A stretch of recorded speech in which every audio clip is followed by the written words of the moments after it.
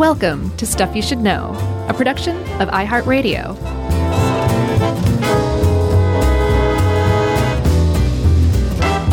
Hey, and welcome to the podcast. I'm Josh, and there's Chuck, and Jerry's here-ish, and this is Stuff You Should Know.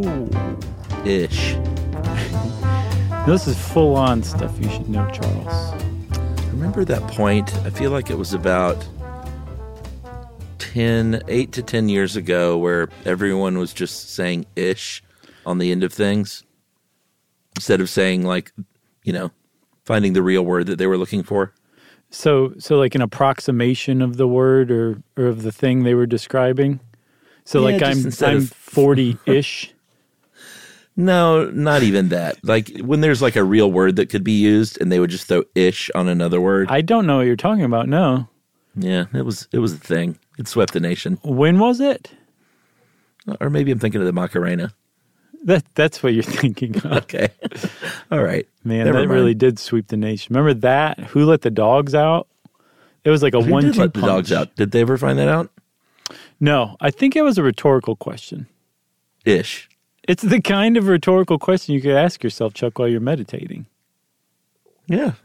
Nice But segue. first, thanks. But I'm going to step all over the segue because before we get started, Chuck, I want to do, if you'll allow me, another shout out for my little niece Mila's movie, big time movie called No Exit, that's coming out as far as when this episode drops tomorrow. So February 25th, 2022. No matter when you hear this, just immediately go onto Hulu, subscribe if you haven't yet, and check out my niece Mila in No Exit. Because she is sent me the trailer. Amazing. What'd you think? It looks like a taut thriller. Mm-hmm. She looks fantastic from what you can tell from a trailer. I know, Unless man. You just saved all the bad parts for the movie. I don't think they did. I was reading an interview with the director, and he was saying like she was doing such an amazing job of being terrified and freaked out and everything that like after in between takes, like the other cast members would be like, "Are you okay?" And she'd be like, "Yeah, why? Are you okay?" And Like, I'm acting, right? yeah, exactly. She's like, it's acting. Like John that's Lovett great. said. Yeah, I so love it. on Hulu, No Exit, February 25th, my niece Mila just kills it. There you go. Can't wait. Thanks again for that, Chuck. So let's get Of course. started. Thank you for not passing judgment on that either way. You're re-segueing.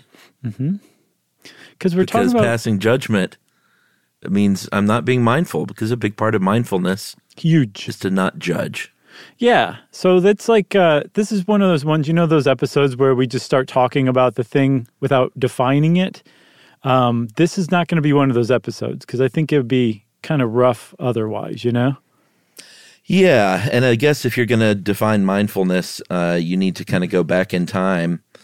I mean, I guess we could hop in the Wayback Machine. We haven't done that in a while. Yeah, it's been a while. Let's pull the old cover off. It's quite dusty in here. And a little bit of mildew. A little mildew. There's some old crystals boxes. Those are yours. Remember you had them accidentally delivered to your house? Right, and then we went back to the Old West to celebrate.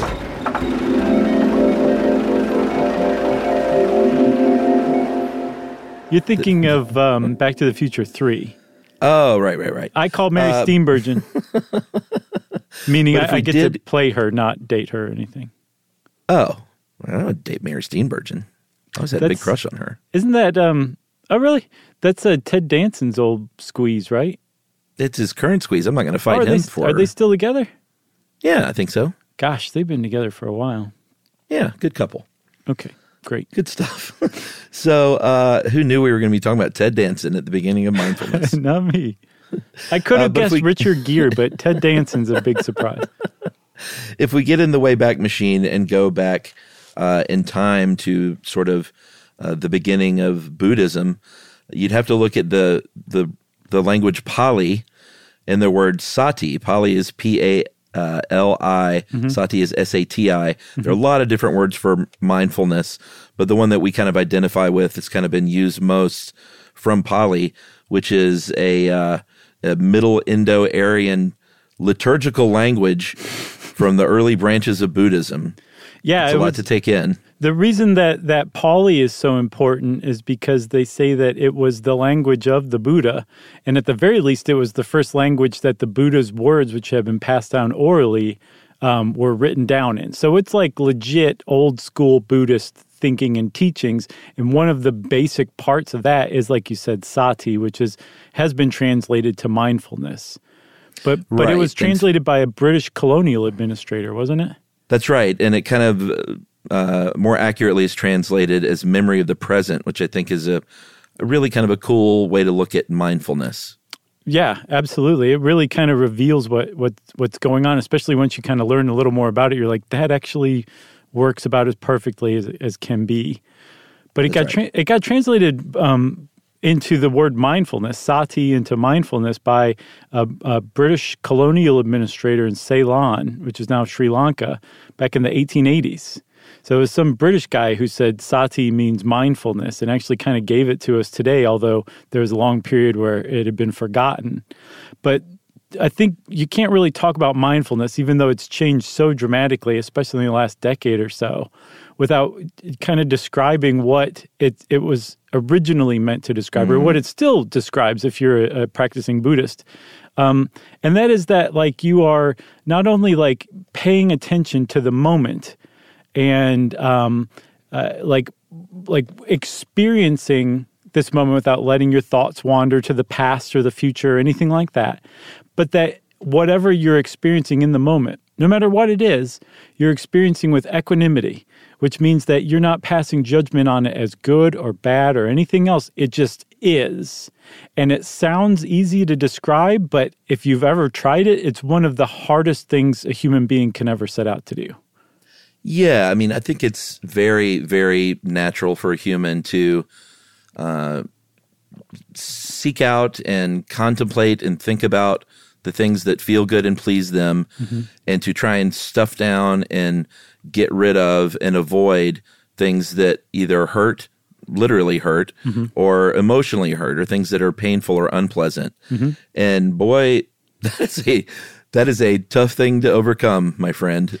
Just the condition of being human makes that very difficult. But yeah, and you just nailed it on the head, not once, but twice, Chuck, when you said that it's a very human condition.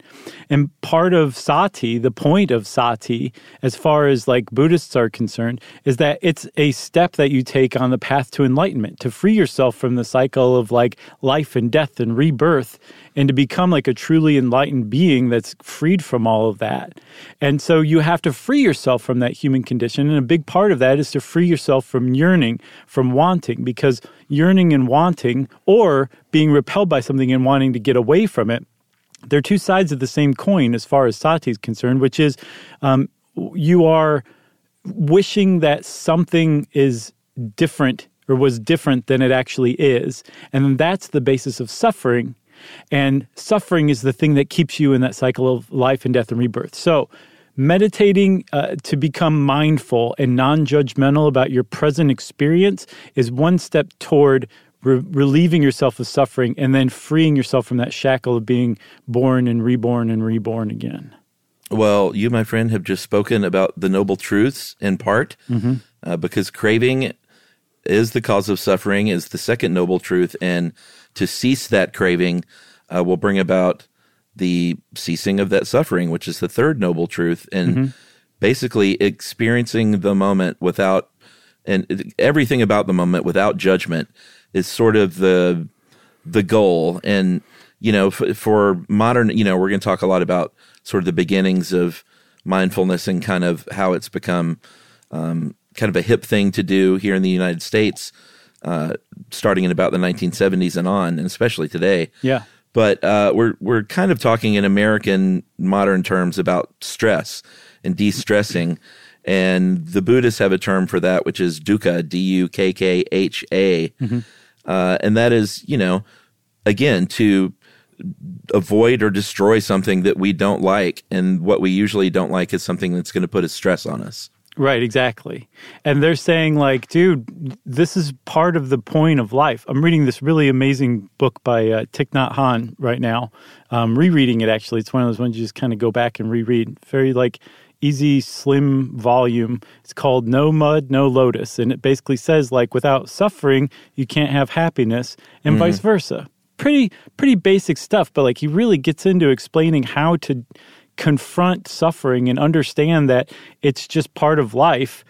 And that's a huge part of the Buddhist approach to mindfulness. It's not to get away from suffering, it's to recognize it as it is, and also simultaneously not make a bigger deal out of it than it is. Because suffering's enough, it's bad enough as it is, but another part of the human condition is to make it way worse by anticipating it, worrying about it, like focusing on it after it happens. There's a lot of stuff we do to our own suffering that explodes it, and part of mindfulness training is to stop doing that as well too. You ain't kidding. And the lack of judgment is a big part of all of this. And we're going to talk quite a bit here and there about Jon Kabat-Zinn, who is, I would say, easy, far and away, the sort of leader of the modern American mindfulness movement in a lot of different ways, and we'll get to him in more detail later. But he says that awareness that arises through paying attention on purpose, and that's another big part of it. It's a very purposeful practice. Yeah. But not meditation, which we'll get to that as well, because meditation is a true physical practice that you and mental practice, whereas mindfulness is more of a state of being that you're trying to get to. Right. But he says on purpose, in the present moment, and non-judgmentally. They always have to kind of hammer home the lack of judgment being a key part. Right, exactly. And he's a proponent and kind of one of the founders of what you can refer to as secular mindfulness, which is this current incarnation of mindfulness that's sweeping the West. It's like you said, hip, that's been kind of like removed deliberately, as we'll see, removed from its Buddhist roots and Buddhist context to make it more palatable and scientific seeming. Yeah, secular. Strip it of all the religion. And maybe we can sell it to Americans. Exactly. In an app. But the upshot of all this, though, Chuck, is that no matter who you are or where you're coming from, if you're talking about mindfulness, you're talking about paying attention to the present moment and doing the best you can at not judging anything that's going on in that present experience and just taking it on its face value and engaging in it fully. That's mindfulness in a nutshell. Yeah, and it's not anything that the Buddhists had a corner on. They just probably did it better, because all different kinds of religions throughout antiquity had, chanting or some kind of mindfulness practice, maybe prayers or through songs or dance. That kind of thing has been around as long as people have been practicing religion. So the Buddhists did not invent it, but I think they got it fairly right. So let's talk a little more about how we got here today, historically speaking, after a break. What do you think about that? It sounds great. I'm going to breathe in the meantime.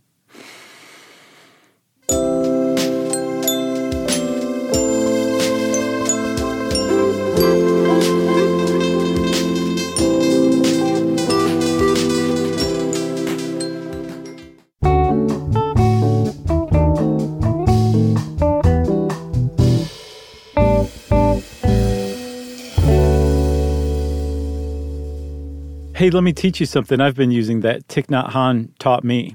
Not personally, but through his writing in a book that was published that I purchased with money. Smash your hand with a hammer? Yeah. He said, try to focus on anything else, chump. Right. There's a bunch of different mantras you can say, and I'm not even sure that's the right word, but one that I keep using is, and it's just striking what taking a breath and deliberately focusing on that breath, just breathing in once and breathing out once, can do to like just suck you right out of wherever your mind is in the past or the future. It's really striking how it can do that. But his was breathing in. I notice that I'm alive, and then breathing out, I'm happy to be alive. And just doing it once, like immediately brings me back into the present moment. And it's really cool. I like it. It's all very new for me, but I think it's pretty cool. Yeah, there's a lot of value there. And, you can like practice something like this and those breathing techniques. It's not exclusive to mindfulness or meditation or Buddhism. That's a great technique if you have kids. I found that, if my daughter's having a bad time, just kind of get her to slow down and take a couple of good deep breaths. Oh, yeah. Always a good thing to do. Yeah. And Emily, who, is someone who has a lot of anxieties in her life as a struggling small business owner, we will do this thing where we have hug breathing, where I will go up to her and we will have a good, tight bear hug embrace, and we'll breathe in together. And it sort of like doubles the power of it. Wow, that's neat, Chuck. Is that your own? Did you come up with that? Yeah, I mean, I'm sure. I mean, I didn't get it from anywhere, but I'm sure I didn't invent that. It sounds like a Viking mindfulness. Like Hell's Angels? Sure, yeah. It's the Hells Angels technique you came up with. You can call it whatever you want. It's your invention. It's a good one. Yeah, there's something about breathing together that close physically. It's pretty powerful. So if you went back a few hundred years, couple hundred years even, and you spoke to any Buddhist around the world and said, hey, how often do you do mindfulness meditation? They would look at you like they had no idea what you were talking about. And if you said, sati, they'd say, oh, that's not for us. That's for like the monks and the nuns up in the caves in the mountains. Like, we don't do that kind of stuff. We're super Buddhist. We care about morality and we worship local deities and all that stuff. But that's kind of advanced. That's more than the average Buddhist does. And it wasn't until I think the late 19th century in Burma that was finally kind of broken up, and meditation and mindfulness together were kind of introduced for the first time to like lay Buddhists, like just the normal, everyday, average Buddhist living their life. Yeah, this is pretty cool. Like, I know we love it when we can kind of pinpoint when things happen or when things change. And this is one of them. On November 28th in 1885, this is when the British Imperial Army conquered Burma and said, King, we're going to mispronounce some of these, Thibao, maybe? I think that's right. You're out of here. And that king was promoting mindfulness and promoting Buddhist institutions throughout the nation. The Brits, of course, said, no, we're not going to really do that. So it fell to the lay people to get organized, to find new places to meet, to find their own, gathering grounds. And a lot of times these were monasteries and it would go through monks. But it basically went to them to kind of figure it out, because it wasn't, I don't want to say state sponsored, but it kind of state sponsored. Yeah, or state supported or something like that. Yeah. Yeah, but so rather than being like, oh, well, I don't know, I guess we're not Buddhists anymore, they took it by the horns and like they did something with it. But one of the outcroppings of that was that like these monks who used to just go meditate out in the mountains or the hills or in the woods were now had audiences of like everyday people who were practicing Buddhists that they were teaching this stuff to.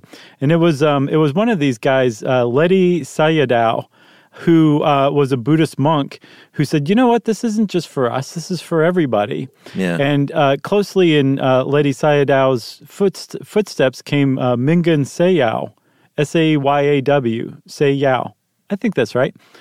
And that monk was the first one to actually teach mindfulness and meditation to regular people, I think around 1911. Yeah, I mean, it's cool stuff. Like, I love the idea that Ledi Sayadaw kind of put forth, which was, you don't have to go to a monastery even. Like, we've set these up for you.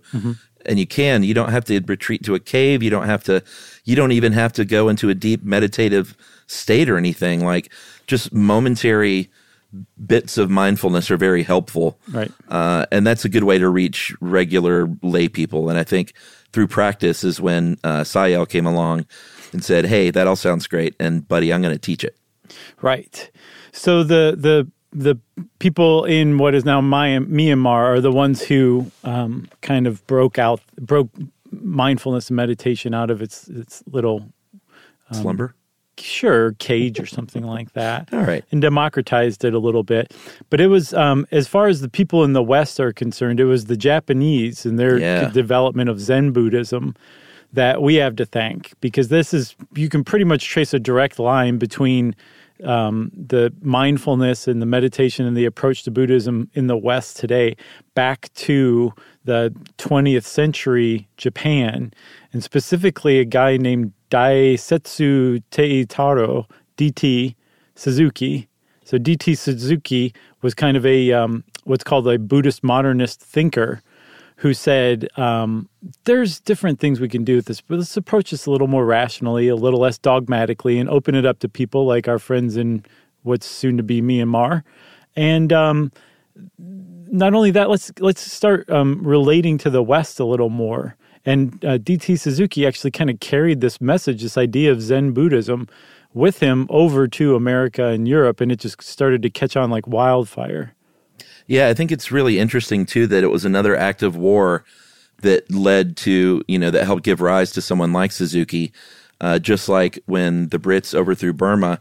When the U.S. Navy attacked Tokyo Harbor in 1853, there was, basically Japan was like, we got to start relating to the West a little bit more and sort of modernize.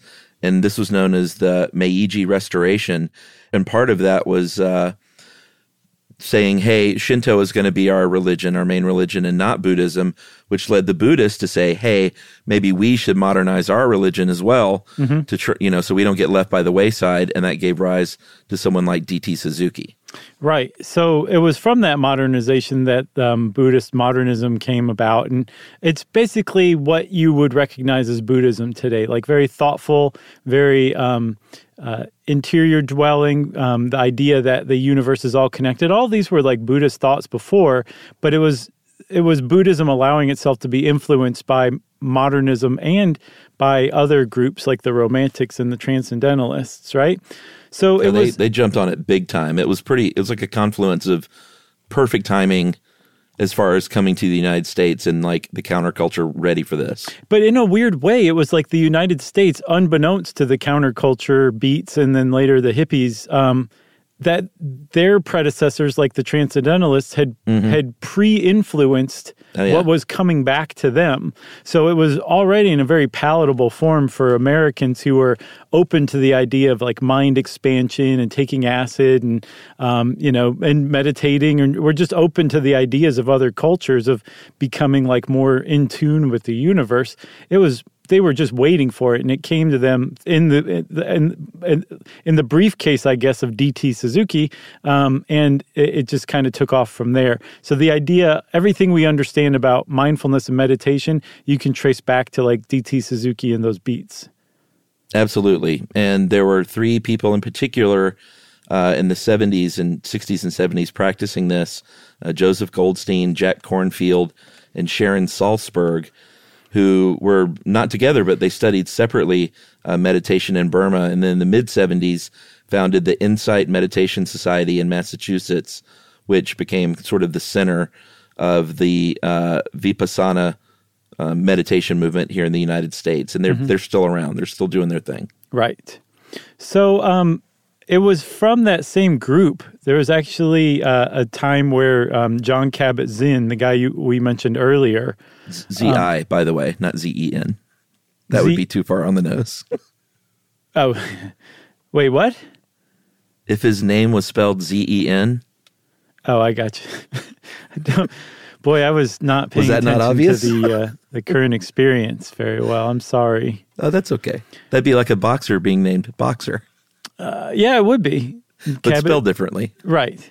I was, for some reason, I was going more toward the Cabernet Zin play on words. Well, because that I is in there. Me. Yeah. So he's known as the godfather of modern mindfulness, according to The Guardian, at least, which is a pretty legit newspaper. And by the way, thank you also to Olivia for helping us out with this one, Chuck. This was a tough one to wrangle. She did a great job. She did. But John Kabat-Zinn was among those people. Jack Kornfield, great name, Sharon Salzberg, and Joseph Goldstein. He actually taught at their Insight Meditation Society, and he was a big-time practitioner of Zen Buddhism. And he was on like a meditation retreat, and he had a bit of insight. Well, I guess an epiphany is probably what you'd call it, that he was meant to help apply Buddhist techniques to help people who are in pain. He had either a microbiology or molecular biology degree, and he ended up applying it to medicine and figuring out how to join Buddhist practices and medicine to help people in the 70s. And it really started to take off from there. Yeah, I mean, he sort of had the same idea as previous cultures, which was, hey, if we want to and not sell for money, but if we want to popularize this, we should get a little bit away from the religion part, the sort of hippy-dippy new agey part, and he really wanted to start talking in concrete terms about things that everyone worried about, which was stress. And like, if you want to make your life less stressful, here's a way to do it, and more on mindfulness and less on meditation, which was still a tough sell to mainstream America, and still is today, I think. Yeah, but it's gotten less and less. I feel like he finally overcame the threshold that was, keeping it back in the last 5-10 years, and achieved what he was looking for. I mean, think about mindfulness is everywhere today, and it is almost totally divorced from any kind of religious connotations. It seems like a neuroscience tool more than anything, the way that it's treated in the West. And that was his goal. He was trying to get it to the most people possible, study it scientifically, and then apply it to help people. And specifically, again, he was initially looking at how it can help people with pain.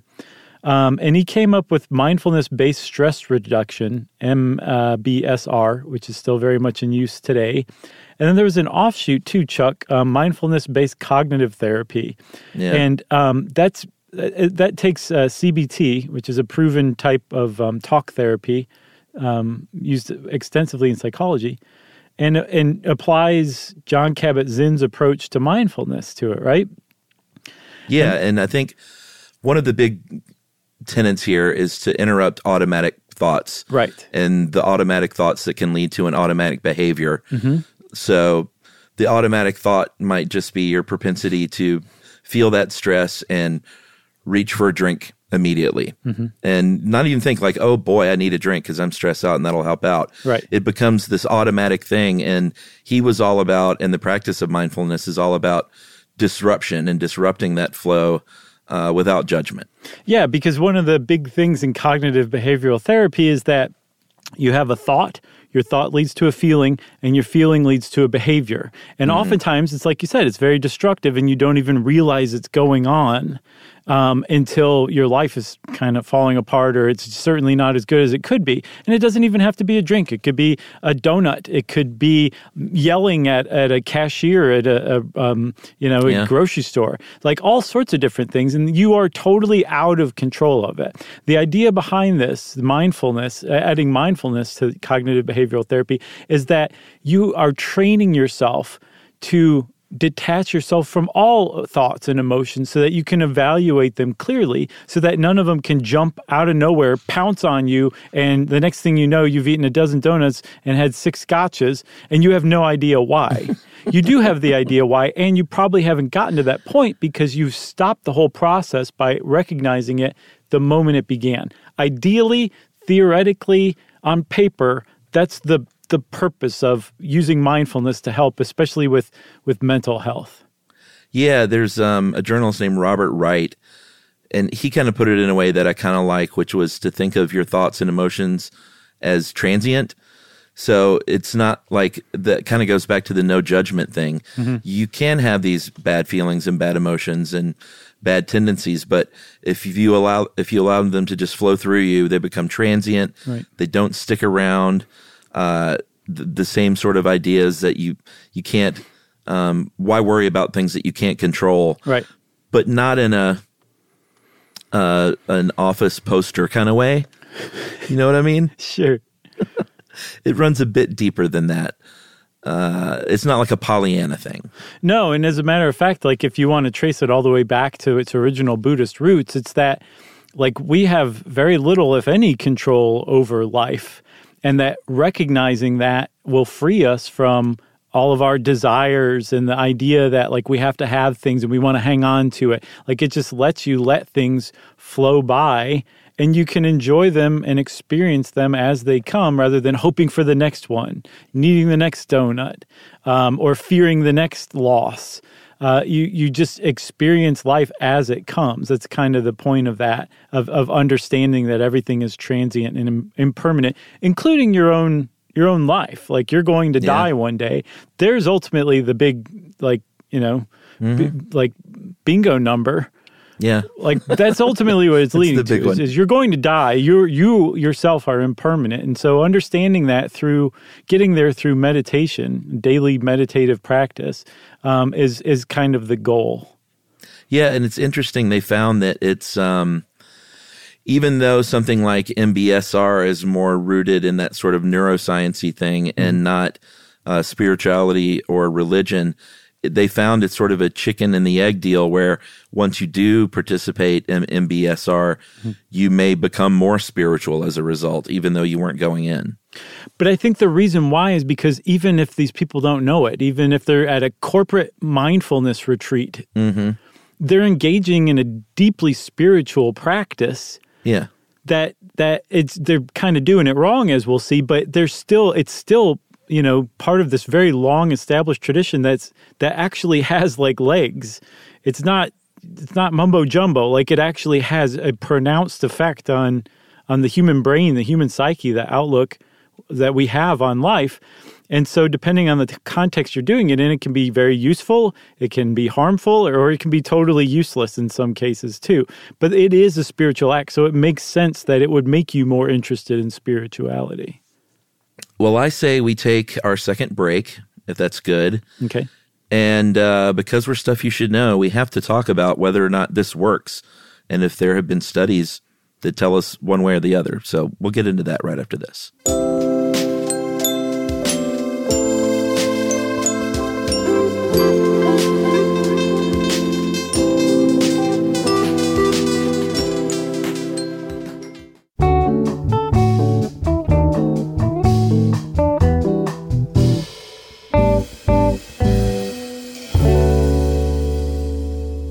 All right. It's fun to sit around and talk about mindfulness. So fun. And to just sort of zen out and lose ourselves, become one with each other through these headphones. Yeah. Man, you sound like Rory Cochrane in Dazed and Confused. Martha New, man. What was his name? Oh, Slater? Was he Slater? Hey, Maybe. Slater, you hippie, give me drugs, man. Yeah, it's Slater. You're right. I don't know. Get some from your mother, man. It's funny. I've seen him, and he's been in a bunch of stuff since then, and it's always impossible to see him as anyone other than Slater. I mean, he was on CSI Miami, I think, for years and years and years. And you're just waiting for him to whip out a doobie. Yes, and he's all clean cut and everything, and you just still can't not see it. I totally agree with you. He's not fooling anybody. All right, so does this stuff work? There have been plenty of studies, of course, and there is a lot of evidence that mindfulness programs can help people through emotional problems, through mental problems. They've done controlled trials of MBSR programs in clinical settings and non-clinical settings. And they generally found that they do, and this is self-reported stuff, obviously, but they reduce self-reported anxiety, depression, and stress and increase well-being as opposed to people who got no treatment at all. Yeah. So yes, it does seem to be effective. There's also, especially with self-reporting, Chuck, that seems to be like the big one. That if you look at studies where they're using self-reporting, like it has the most pronounced effect. Objective tests, there does seem to register some sort of effect, like on the objective experience of, say, like pain or something like that. Right. But social psychology has jumped all over this. It's like, we're going to study this. And there's this one study from 2021, which I have to give a hat tip to Yumi because she turned this one up. Oh, nice. But it was a study of white people some of whom received mindfulness training and a control group who received sham mindfulness training, which is hilarious. And the effect that it had on their willingness to help Black people who they saw in need. And not like in need, like, homeless or something like that. Like, they would be subjected to a test unwittingly where they'd be in a room and like a Black person would come in and like drop their papers. Right. And their willingness to help that person pick up the papers. Or if a Black person entered the room and they were on crutches, their willingness to give up their seat. And apparently, Black people tend to help Black people more. White people tend to help white people more. Hispanic people tend to help Hispanic people more. People help their in-group more. But this mindfulness group actually kind of crossed lines way more than was expected, right? Yeah. I mean, I think that kind of says it all. You you do help your in-group more, but the people that receive the real mindfulness training were definitely far and away more willing to step outside their in-group and help someone of another race. Yeah, there's something to be said for that. Yeah, and I mean, it was significant. 3 times more is really significant, statistically speaking, for a study. And it seems like it was a pretty good study. Like the fact that they had sham mindfulness training ruled out the possibility that the group that got mindfulness training was behaving a certain way because they thought like that's what was going to be the result of it, almost like a placebo effect. So the group that received sham training thought they were getting mindfulness training. What was that like? That's what I want to know. I would love to know what sham mindfulness training looks like. Right. Breathe in, really concentrate on all the anger, really feel it. They'd let them in like Lamaze breathing where there's like you're like, I don't think that's right. That doesn't feel right. They start to float away. That's really funny. And shout out to Cal State San Marcos and Professor Daniel Berry, and I guess Yumi for all that. Yeah, sure. The trifecta. Yeah, sure. What's Cal State San Marcos's mascot? Oh, geez. I'm going to bet $5 on the Lobos. That sounds good. Okay, let's go with that. All right. Los Lobos, even. Yeah, that's the band Los Lobos is their mascot. Right. And not coincidentally, their halftime entertainment as well. But we do need to say that there's another school of thought, and it's not a competing school of thought. It's just hey, be aware that it's not always great for everyone. There's this one article you sent about people that experience trauma in their lives that have buried it, and it sits in their body as unconscious trauma. That mindfulness practices and meditation practices can dredge that stuff up. Yeah. And so they found that when these people, they're studying them and they're doing these mindfulness practice, they're experiencing like rage and anxiety. And it's like, whoa, this is the opposite of where we're supposed to be headed here. And I think they have figured out in a lot of these cases, it's people that are uncovering these buried traumas. Yeah. And here's where we reach like the first initial part where the West has kind of screwed this up, because it is unexpected when somebody in America goes to a meditation retreat and tries to become more mindful, and they're confronted with trauma, or they're confronted with rage or self-hatred or something like that, and they're not expecting it.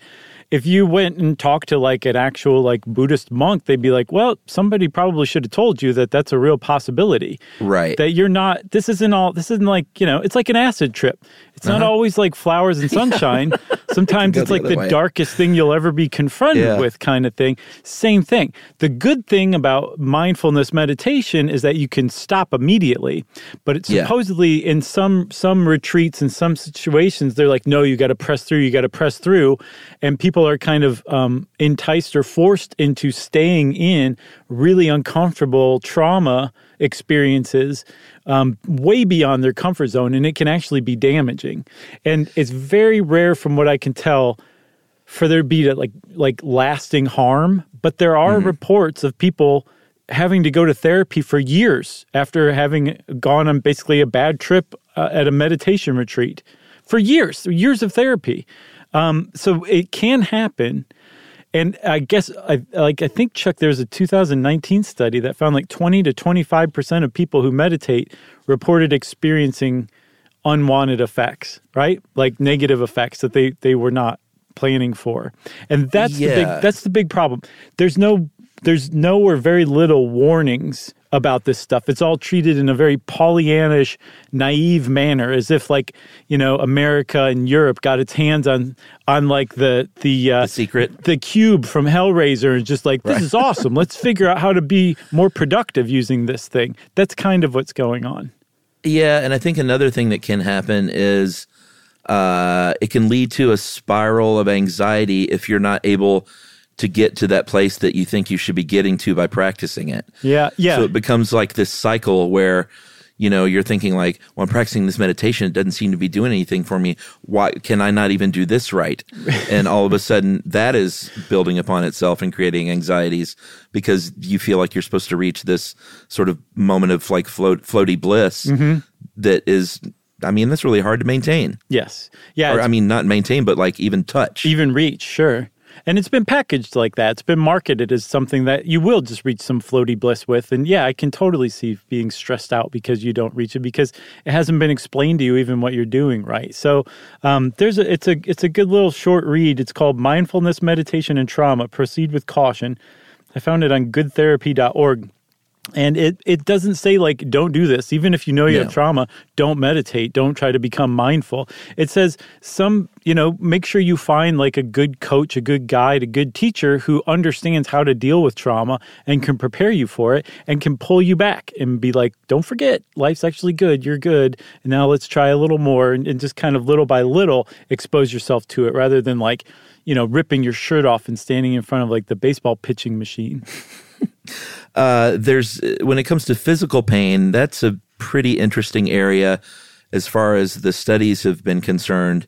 Like the idea that can it actually help reduce physical pain, or at least the subjective experience of pain. And, in some studies, in some cases, the people who practice meditation do report lower subjective experience of pain. That's neat. Or what they call pain unpleasantness. So this might be a little bit of a mind over matter, like the actual pain is still there, but I've gotten my mind to in such a place that the unpleasantness or the anticipation of that unpleasantness isn't as great as it would be if I weren't able to practice that mindfulness. Yeah, which ties very closely into a Buddhist tenet of the first arrow of suffering, which is where everyone has to experience that. Let's say you're bitten by an ant. It's not a very pleasant sensation, and everybody's going to experience it roughly the same. But there's also a second arrow where you can be worried about being bitten by an ant, and it makes the first arrow 10 times worse, not just twice as bad, but 10 times worse. And the idea is that if you're mindful, if you practice sati, you won't really experience the second arrow, just the first arrow, and that's the best you can hope for in this life. That's right. Message for you, sir? What? That's from, I always just crack up when every time I think of an arrow hitting a human body, I only think of Monty Python and the Holy Grail. Yeah. When that guy takes the arrow, message for you, sir, as he's dying. Nice. There was one study, though, in 2019, a review of studies, actually, that found that MBSR can reduce severity of chronic pain or improve daily functioning and depression associated with that pain, which is, there's something to be said for that. Like, I don't think it should only be looked at as some sort of hippy-dippy thing. Like, if you have real physical pain, it could possibly help. Yes. And yeah, for sure. I mean, that's kind of like one of the outcomes of it being exposed to Westernization, is that it's being studied and it's actually holding up in studies. And boy, is it being exposed, because if you work for a big corporation, if you especially work in Silicon Valley, chances are there are mindfulness retreats, maybe mindfulness rooms in the offices where they say, hey, we know we work you to death and it's not fair. Why don't we set up this little room that used to be a room for, for your kids to come to work, but we don't let that happen anymore. Right. It used to be the nursery, but we'll put you in here and you can zen out and be cool. And here's one of the criticisms. As long as you come back and you get all that work done, we think it's a great tool for you. Right, exactly. And not just corporations, but the military is using mindfulness. Schools, little kids are being taught mindfulness and to meditate. Prisons. And there's an enormous amount of, like, out there in the culture. It's gotten really popular. I guess in 2012, just over 4% of Americans meditated. 5 years later, it was up to 14%. That's a pretty big increase in just 5 years. And I would propose it's probably more than that now in 2022. So it's everywhere. But it's also really kind of lost its way, I guess, once it hit America, and corporate America in particular. Mindfulness kind of got perverted, I think, is a way you could put it. Yeah, I mean, that critique is really valid. Like, it's great that a company might take mindfulness into consideration as something beneficial for their employees, but to ignore the root cause, which is you're working too many hours a week and you're overworked and you can't possibly get done what you should get done. And that's where this anxiety is rooted. Here's a mindfulness room so you can help correct all that. Like, it totally puts the onus on the employee to sort of self-adjust to what's probably way too much work, instead of saying, hey, maybe people wouldn't be in this position to begin with if they, didn't have to work 60 hours in a week. Right. And the same thing goes for social movements as well. Like, some people say, hey, you know how like a lot of us are mentally ill these days? That's because society's screwed up. So rather than putting the onus again on the individual person, just kind of suck it up and deal with it in a mindful manner, why don't we focus instead on these social problems that are causing all of these other social problems, so we don't have to do that? And those are really valid criticisms of westernized mindfulness in the 2020s. And there's actually a term for it that a guy named Miles Neal coined, and another guy named Ronald Purser wrote a book using that name. It's perfect. McMindfulness. Yeah, I love that word. And they're basically saying like, hey, you guys have so completely detached this from ethics and morals and religion and kind of co-opted something that had its roots there that, yeah, you've there needs to be a term for that. You've micked it. Yeah, you've screwed it up. You've screwed it up. You exactly. miffed it. You've miffed it. I like that. And that, you can't ignore the theological roots and have it be the same thing. And HR reps across the country say, oh, yes, we can. Yeah, exactly. And look what happens. We're really screwing people up. So that's right.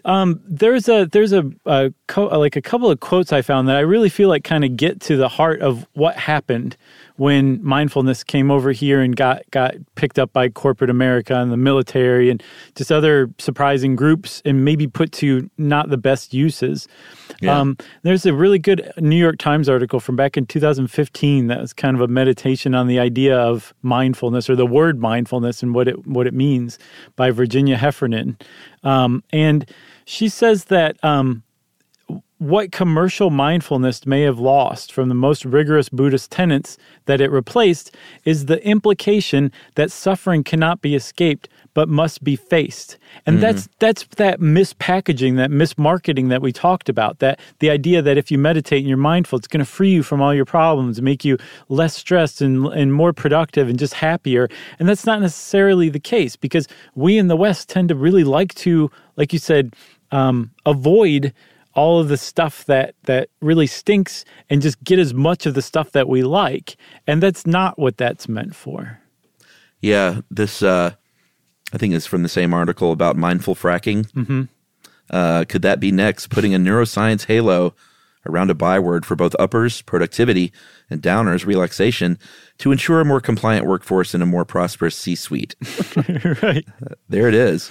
And there's another one, too. The Dalai Lama apparently pointed out that even a suicide bomber would likely have to cultivate some sort of mindfulness. That it's not inherently ethical. And if it's not inherently ethical, then that means that you could conceivably use it to nefarious ends.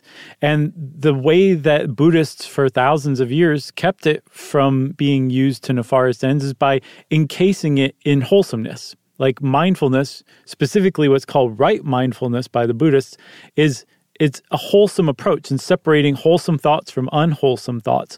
And if you just take the mindfulness practice out of that context, you have a problem. You want to read that quote from Andrew Olensky? True mindfulness is deeply and inextricably embedded in the notion of wholesomeness. Just as a tree removed from the forest is no longer a tree, but a piece of lumber, so also the caring attentiveness of mindfulness, extracted from its matrix of wholesome, co-arising factors, denigrates into mere attention. Yeah. It's just attention. That's the best you can hope for, is it just denigrates into mere attention and not something harmful, So yeah. I think it's great. I think it's wonderful that people want this and they're seeking it out and they're trying it. I think the people who are selling it to everybody need to just package it more transparently and explain the true purpose of it and stop using it for productivity. Agreed. If you want to know more about mindfulness, go research it and see if it's for you and give it a shot and go into it with right eyes, right vision. I can't remember. And since I said I can't remember, of course, that means it's time for listener mail. I'm going to call this tribute to Ziggy Bombach from his son Michael. We got a great email that, and I've been conversing with Michael for the past couple of weeks on this. Good dude, and his dad was a good dude. Hey guys, longtime listener, recently lost my father and have been going through a great deal of grief. My dad was at high risk for catching COVID, so I made sure it was my priority to keep him safe. And since being social wasn't an option over the past couple of years, we turned to nature during the pandemic and rekindled our love for the great outdoors. Though he never had to rekindle his. He was born in Poland and immigrated to the States in the 60s and was only ever comfortable in his garden or in the woods. He was a simple but passionate man, so we started driving out to western North New Jersey to Stokes Forest to get spring water and go fishing. It's a gorgeous part of the state. It was about 50 minutes each way. Perfect to introduce him to my favorite podcast, Stuff You Should Know. Nice. Even though I had to describe to him what a podcast was, he was instantly enthralled, and I can still hear him quietly asking in the car if Chuck and Josh were going to be broadcasting today. It's just adorable. Like me, he adored your ability to convey something complex and tough information in such a sweet and conversational way. He would always come home and tell my mom what he had learned. With so much isolation the past 2 years, it was warming to hear him happy about all these new subjects that he was learning about. You gave him that happiness and made his life that much better over the last couple of years of his life. I can't thank you enough for everything that you continue to do. There's so much bad in this world right now, and people are hardly operating at their best, but you continue to do something worthwhile and worth making, something worth learning. So thank you for making the life of Ziggy Bombach a little brighter towards his end.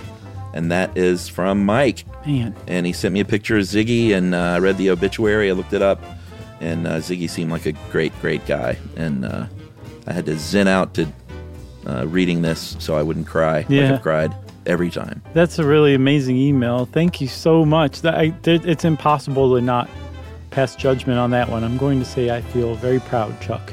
That's right. In this case, great judgment. And R.I.P. Ziggy. You sound like a great guy. Yep. R.I.P. Ziggy. And thank you, Mike.